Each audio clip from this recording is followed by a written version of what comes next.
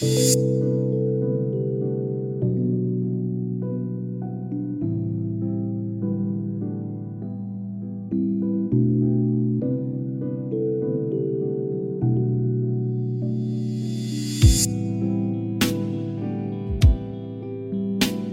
and welcome back again to Finding Balance. In this episode, I'll be talking about the sixth lens, which is the moral ethical lens. Be sure to check out the previous episodes in this series if you've not yet done so. So let's look through this lens. Potter Stewart, a former Associate Justice of the United States Supreme Court, once said, "Ethics is knowing the difference between what you have a right to do and what is right to do."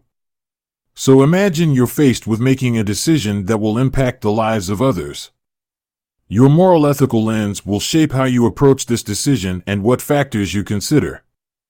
For example, if you value fairness and justice, you may prioritize the needs of the disadvantaged in your decision-making process.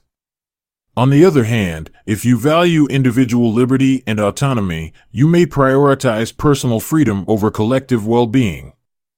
The moral ethical lens falls on the subjective end of the objective-subjective spectrum, as it is based on personal values and principles.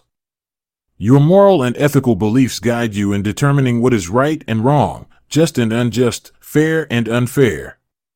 And while there may be shared values within a community or culture, individual moral and ethical beliefs can vary widely and are shaped by factors such as upbringing, religion, and personal experiences. Here are some ways the moral ethical lens shapes your perceptions and interactions with others. First, decision-making.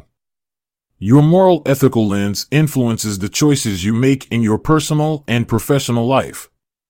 It guides you in determining what is morally right and wrong and helps you make decisions based on your principles and values. Second, judgment. Your moral ethical lens shapes your judgments about others.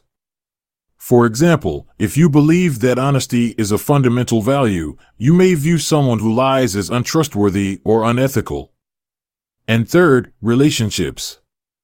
Your moral ethical lens affects the relationships you form with others. It helps you connect with people who share similar values and beliefs and can lead to conflicts with those who hold different views. The principal strength of the moral ethical lens is that it provides you with a sense of purpose and direction in life.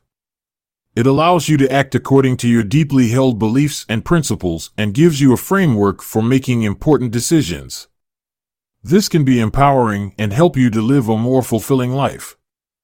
But despite its strengths, the moral ethical lens also has its weaknesses, one of which is the potential for moral relativism and conflict when individuals hold different moral and ethical beliefs. This can result in polarization and division, as individuals become entrenched in their own beliefs and are unwilling to consider alternative perspectives. As with other subjective lenses, cultivating self-awareness and reflection are two ways to improve the strength of the moral ethical lens. You need to understand your own values and principles and how they shape your perceptions and interactions with others.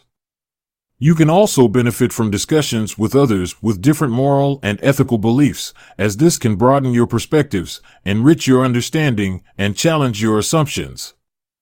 Recognizing the importance of empathy and compassion will help you mitigate the weaknesses of the moral ethical lens.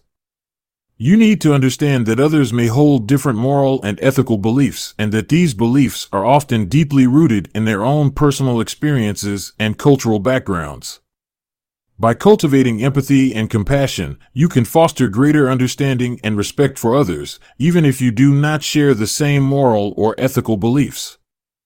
So here are the takeaways from this episode.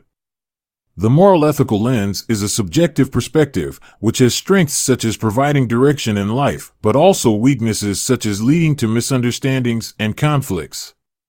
To maximize the strengths while minimizing its weaknesses, you need to cultivate self-awareness, engage in discussions with others, and practice empathy and compassion.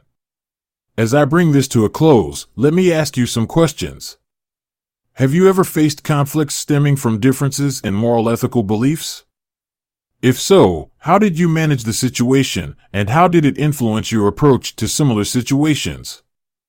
Share your answers to these questions on social media using the hashtags #FindingBalance and #Lenses to start a conversation. By the way, keep an eye out for some bonus episodes on this topic coming up during the week. Thank you for listening today, and I hope you have a wonderful week ahead.